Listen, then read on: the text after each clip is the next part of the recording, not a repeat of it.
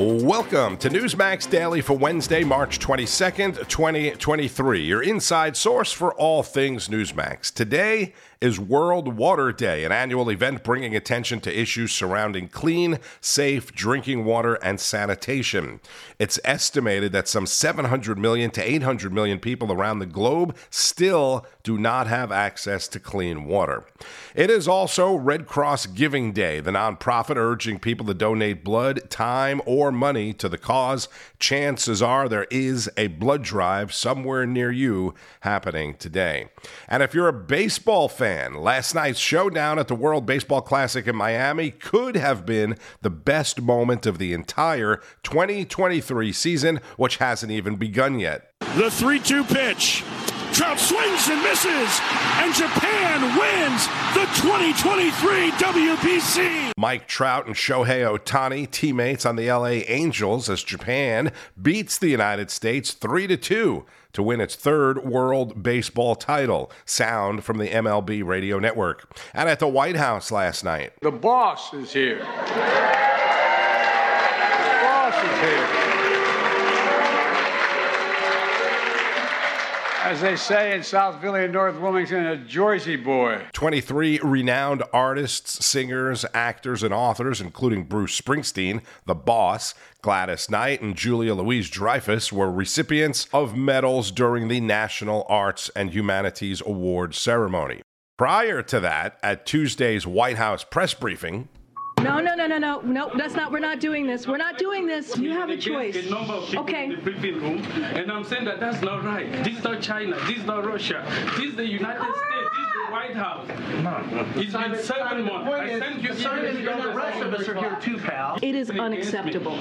So we're either going to continue the briefing, or we can just end the briefing right here. That bizarre spectacle that occurred yesterday at the briefing after Simon Ateba, who is a correspondent for Today News Africa, spoke out against what he calls discrimination that he's faced from Press Secretary Karine Jean-Pierre. She never calls on him, apparently.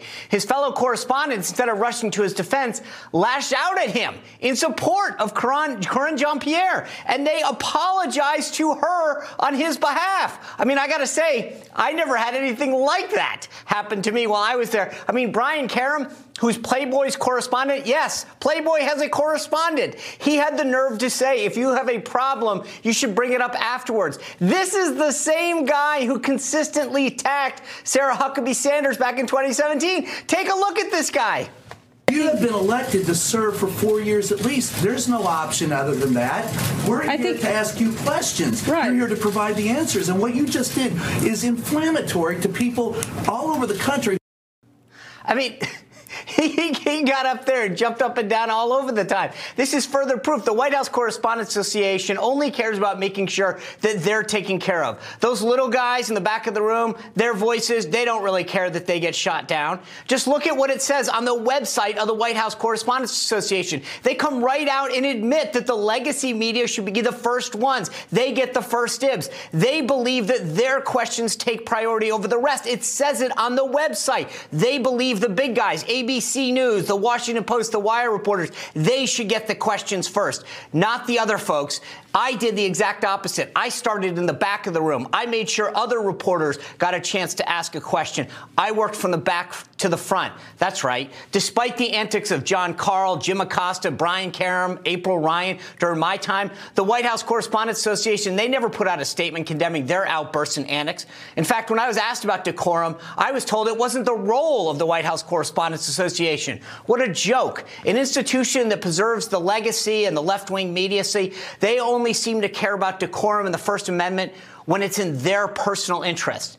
Now, however, not only did they put out a statement chastising reporters for what they called an extreme breakdown of decorum, but Zeke Miller, Jeff Mason, Kelly O'Donnell of NBC News all put out statements going after the other reporter. Zeke Miller of AP, he was the guy at Time Magazine during my tenure, that reporter who falsely accused President Trump of removing the bust of Martin Luther King on day one. He apologized back then to the press corps for that inflammatory remark, but never cared about decorum while I was there. Talk about a double standard. That's Sean Spicer, host of Spicer and Company, 5 p.m. Eastern on Newsmax TV. And we get more on the press briefing with Chris Salcedo. Watch these cowards in the biased press fold like cheap tents when scolded by a woman who on day one made the focus all about her. She was quick to point out that she was black, female, gay, and foreign-born. In the left's mind, those are the only qualifications she needed, and the American press cowers in her presence. But what I will not appreciate is disrespecting your colleagues and disrespecting guests who were here to talk about an incredibly important issue, which is mental health. And what has just occurred this last 10, 15 minutes is unacceptable. It is unacceptable. So we're either going to continue the briefing or we can just end the briefing right here. No. Okay, well then let's go. No, please don't take away our precious briefing. We're so sorry. We'll do exactly what you say. How dare we ask questions that don't meet with your left-wing agenda and approval? What pathetic pansies. Chris Salcedo, host of the Chris Salcedo Show. Another White House press briefing is scheduled for this afternoon, and we'll see what kind of antics take place there today. Chris mentioning the Trump case in New York today. The grand jury in the Stormy Daniels money investigation has reconvened and could make a decision on whether there is enough evidence to charge former President Trump with a crime or not. That had not happened as of the time of this recording and probably won't happen, at least today. 16 jurors have to be present. 12 of them have to vote to indict. They could ask for more witnesses. They could ask for more evidence, or they could actually vote. It does not have to be a unanimous vote. This comes after Team Trump called for Robert Costello to testify. Costello, who served as a legal advisor to Michael Cohen, who is the New York District Attorney's key witness against Trump in the case. This pretty much disrupted everything, which is how Trump operates, right? He's the great disruptor. Robert Costello spoke about it with Rob Schmidt. You gave those same emails to the Southern District of New York back in 2019 when Cohen waived his attorney-client privilege. After that, the Southern District stopped using Michael Cohen as a cooperating witness. They never charged Trump with this same crime back in 2019. Were you shocked to see Alvin Bragg go for something like this after the feds had already dumped it? Yes. I mean, it just doesn't make any sense. First of all, whatever case Alvin Bragg is bringing here rests almost exclusively on the credibility of Michael Cohen. Michael Cohen is a convicted perjurer. That was one of the counts that he pled guilty to. Besides being a convicted perjurer, if you go through, or if the district attorney went through those 321 emails, you will see probably another 100 lies that Michael Cohen made to us when we were representing him. It makes no sense, but if you look at those emails, you will see that one email contradicts another email, and Michael would forget that he took position A one day and position B a second day. So if you go to the end of the emails, which is really at the tail end of our representation and communication with Michael, you will see that there's 4 or 5 emails in which he makes numerous false statements, and I respond and point out exactly why those statements were false.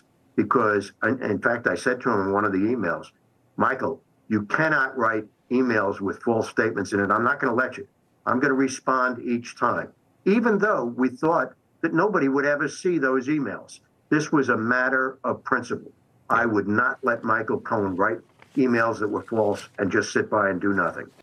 That's Robert Costello, former legal advisor to Michael Cohen, who actually waived attorney-client privilege with Costello, allowing him to testify about past conversations. The emails that he's talking about there are part of the evidence that the New York DA, Alvin Bragg, is trying to use to build a crime against Trump. Former New York City mayor and attorney Rudy Giuliani on The Balance last night with Eric Bolling. This man announced the day he was sworn in that he wasn't going to enforce half the laws in New York, including armed robbery, resisting arrest, which, of course, put the fear of God in every police officer. It meant if you resisted arrest and beat up a police officer, you wouldn't be charged with it.